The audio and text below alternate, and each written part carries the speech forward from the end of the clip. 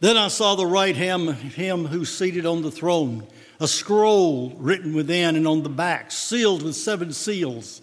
And I saw a strong angel proclaiming with a loud voice, "Who is worthy to open the scroll and break its seals?" And no one in heaven or on earth or under the earth was able to open the scroll or to look into it. And I began to weep loudly because no one was found worthy to open the scroll or to look into it. One of the elders said to me, "Weep no more. Behold, the Lion of the tribe of Judah, the Root of David, has conquered, so that he can open the scroll and its 7 seals." And between the throne and the 4 living creatures and among the elders, I saw a lamb standing as though it had been slain, with 7 horns and with 7 eyes, which are the 7 spirits of God sent out into all the earth. And he went and took the scroll from the right hand of him who was seated on the throne. And when he had taken the scroll, the 4 living creatures, the 24 elders, fell down before the Lamb, each holding a harp and a golden bowls full of incense, which are the prayers of the saints. And they sang a new song, saying, "Worthy are you to take the scroll and to open its seals, for you were slain, and by your blood you ransomed people for God from every tribe and language and people and nation. And you have made them a kingdom and priest to our God, and they shall reign on the earth." Then I looked, and I heard around the throne the living creatures and the elders, the voice of many angels, numbering myriads of myriads and thousands of thousands, saying with a loud voice, "Worthy is the Lamb who was slain to receive power and wealth and wisdom and might and honor and glory and blessing." And I heard every creature in heaven and on the earth and under the earth and in the sea and all that is in them saying, "To him who sits on the throne, to the Lamb be blessing and honor and glory and might forever and ever." And the 4 living creatures said, "Amen." And the elders fell down and worshiped. The word of the Lord. Thanks be to God. You may be seated. What we have here in chapter 5 of the book of Revelation is a continuation of this vision that John is seeing of the throne room. Chapter 4, we noticed last week that the throne room vision was that of someone seated on a throne. Not much of a description was given as to who was seated on the throne, but they know it was Lord God, the Father Almighty, who has never been seen by man. And John didn't describe anything he saw in particular. He just saw that there was someone on the throne. That's not only the vision, but that's the eye of faith. You don't see him, but you know he's on the throne, God Almighty. And then in that vision, he talks about the various individuals, which we see that still appear here.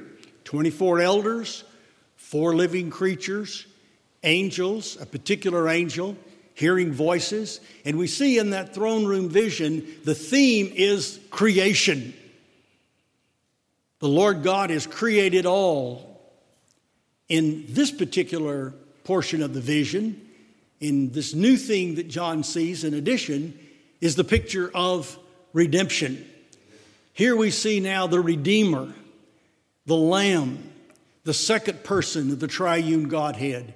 Here we're seeing a picture of Christ, and the descriptors are of Christ. And what John is seeing here is the Father and the Son seated at his right hand, and then standing and functioning among the various creatures and individuals that are there.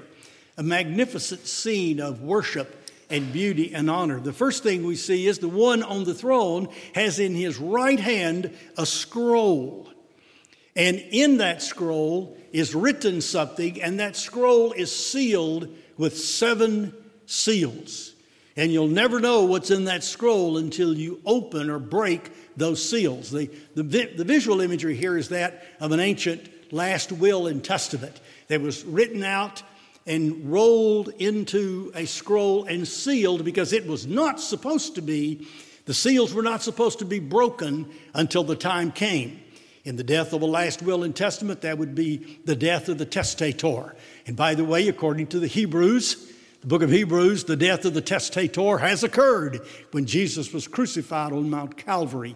That was the execution of the will and the testament of the Lord God Almighty. So he's holding the scroll. Back in Daniel, remember, in Daniel chapter 12, Daniel was told of all those visions he saw of the beast and the kingdoms and all the great things. He said, take the scroll and I write down everything that's going to come to pass. But then God told Daniel to seal it up and never unseal it, because the events that were going to occur were future events.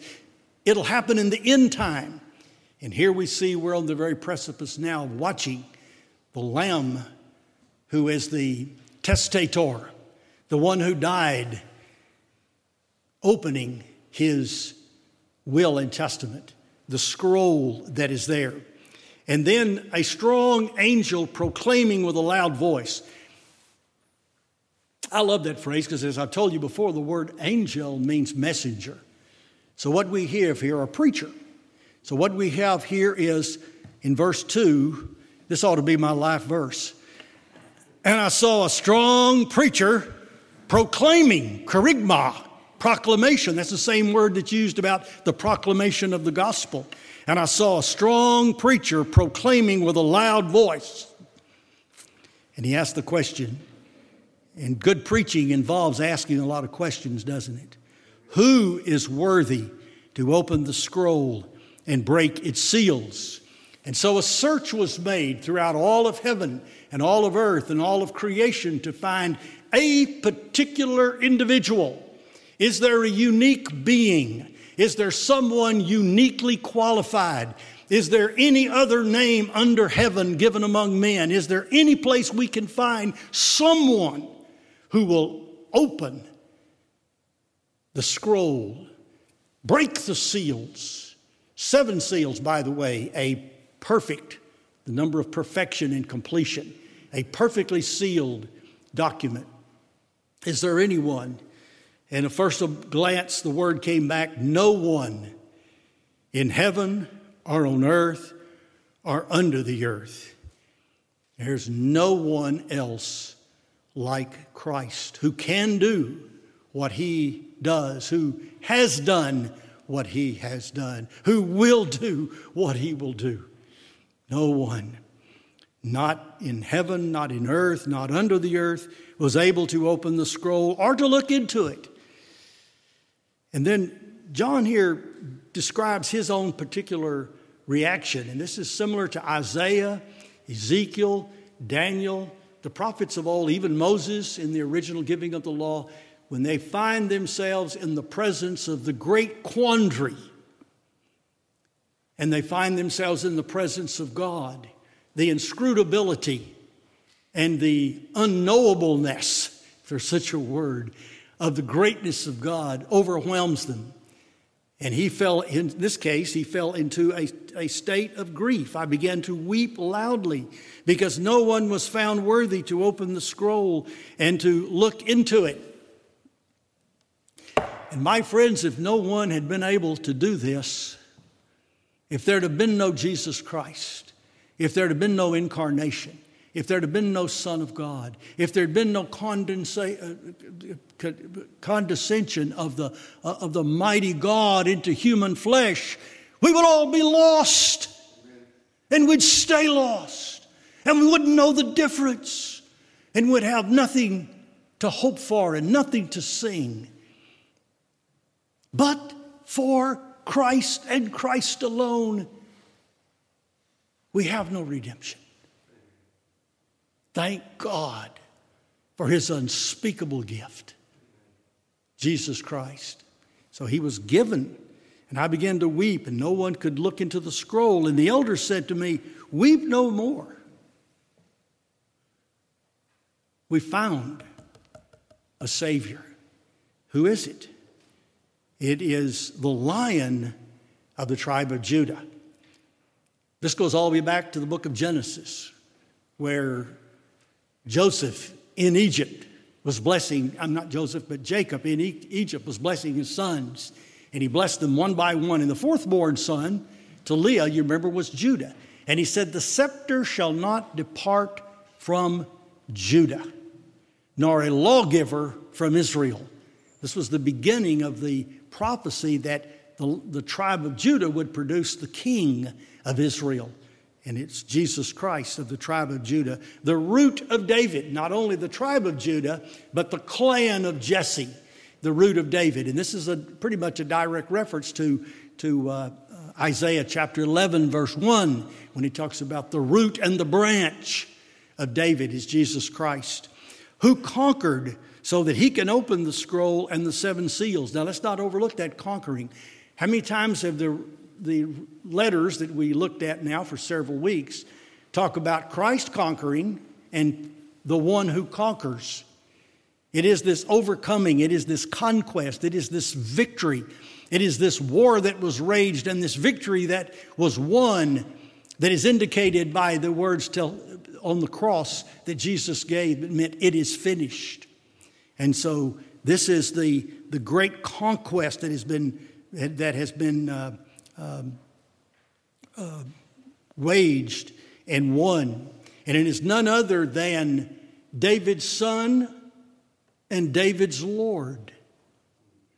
It was none other than Psalm 2 said, ask of me, the Lord God said, and I will give you the peoples of the world. It's none other than the one sitting on the throne said, thou art my son, this day I have begotten thee. It was the great God Almighty giving to his son. And the picture and background of much of this whole vision is seen in parallel form in Daniel chapter 7, the vision that Daniel was given there. So I saw the throne, and between or amongst actually the folks. Remember last week we talked about all the things that were around the throne and the beauty and the splendor and the reflective and refractive glory of God found in the jewels and in the rainbow and all that we talked about. Well, in this whole scene, in the midst of it, our language says tweens, but it's the midst of it. In the midst of the throne, the four living creatures among the elders, I saw a lamb standing as though it had been slain. This is Christ, a vision of Christ. A resurrected, he's standing. Anastasis, stand up, rise up, resurrection. He's standing as though he had been slain, and 7 horns with 7 eyes, which are the 7 spirits of God. It's kind of a strange description, but once again, 7 is perfection, completion. And the 7 horns has to do with the power. The metaphor all through the motif all through the Old Testament is the horn is the point of strength. If you don't believe it, you tie into a bull sometime and see if you don't feel that horn, that point of what kind of, it's not just the horn, it's the 2,000 pounds behind the horn. And that's, in the ancient world, that was the symbol of strength, was the point of the horn of the large animal, the ox or the rhino or whatever it may be. And it's a symbol. Kingdoms are called horns, and it's a symbol of their strength. So this is perfect power in resting in this lamb, and with 7 eyes, the omniscience of God, which are the 7 spirits. We saw them earlier as visions of flaming fire, 7 fires, 7 flames that were burning. And then this lamb that was standing moved. He went and took the scroll from the right hand of him who was seated on the throne. And when he had taken the scroll, as soon as he took the scroll, he hasn't broken a seal yet. He hasn't opened the scroll yet. But as soon as he took the scroll, then everyone in complete agreement falls in some phase of worship of Jesus Christ. Because now we have a Savior. Now we have a strong horn of salvation. Now we have a Redeemer. And when Christ steps up to take that scroll, everybody begins to burst into some kind of outburst. Let's survey them for you quickly. The 24 elders fell down before the Lamb, each holding a harp and golden bowls full of incense, which are the prayers of the saints, and they sang a new song. So the elders, the 24 elders, sing. and they conduct worship. They've got prayer and they've got praise. And this is called often in the commentaries a hymn. And it certainly is at least that, because it is a song of praise sung to a deity. That's the definition of a hymn. But in the text it says ode, a new song, an ode. In the scripture there are psalms and hymns and odes, according to Colossians. And this is an ode. It's not a hymn. It's not a psalm. It's a new song. A new song to be sung by a new people who are headed for a new heaven and a new earth, because they're part of a new creation. They're dwelling under a new covenant, and they've got a Lord that is nothing but new wine in new wineskins. A new song, a new ode saying, and then here's what the elders sing. Worthy are you to take the scroll, to open the seals, for you were slain, and by your blood you ransomed a people of God from every tribe and language and people and nation. This is the song of redemption. The reason that Christ is worthy is that he ransomed his people. The ransom means to buy back by the purchase of money, or to pay a price. And Jesus paid a price to ransom a lost and fallen humanity. And that is what Jesus did on the cross. He saved his people from their sins. And this is exactly what is extolled here by the singing elders. You were slain, and by your blood you ransomed a people. And you did more than ransom them. You ransomed them from every tribe and language, people, and nation. This also is reflective of the scene in Daniel 7.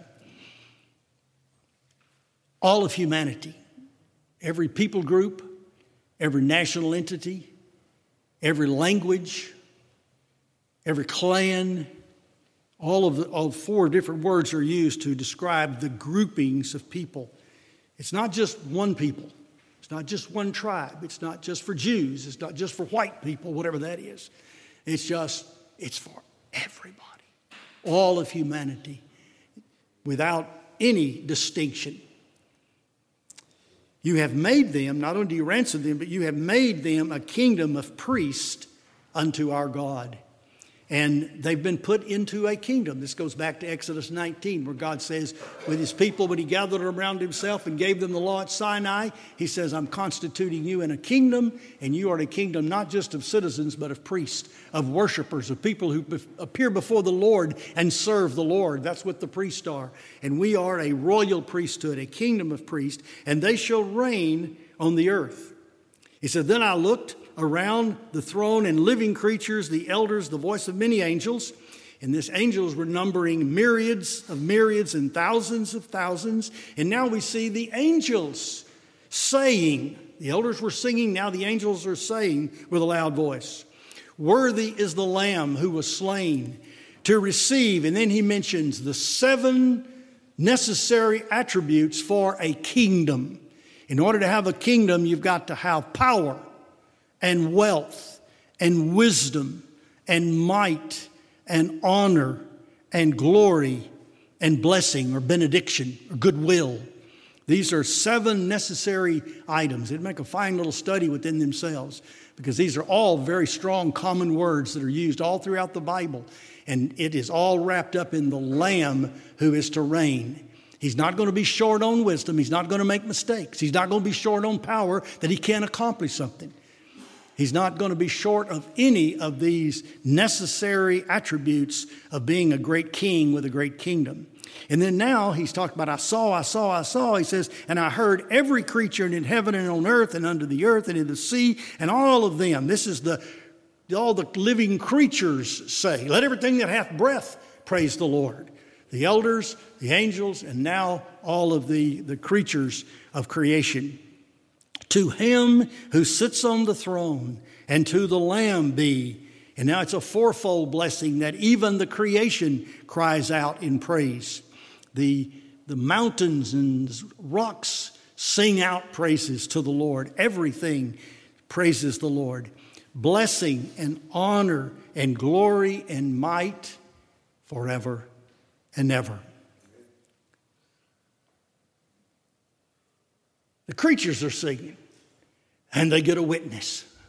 And the witness is the four living creatures say, Amen. Which, of course, as we've seen, is one of the designations, one of the names of Christ. They're lifting up the name of the Christ when they say, it is so. Amen. I believe it. Let it be. It is so. Yes, affirmative. Positively is what what the four living creatures say. And then finally, the elders fall down and worshiped.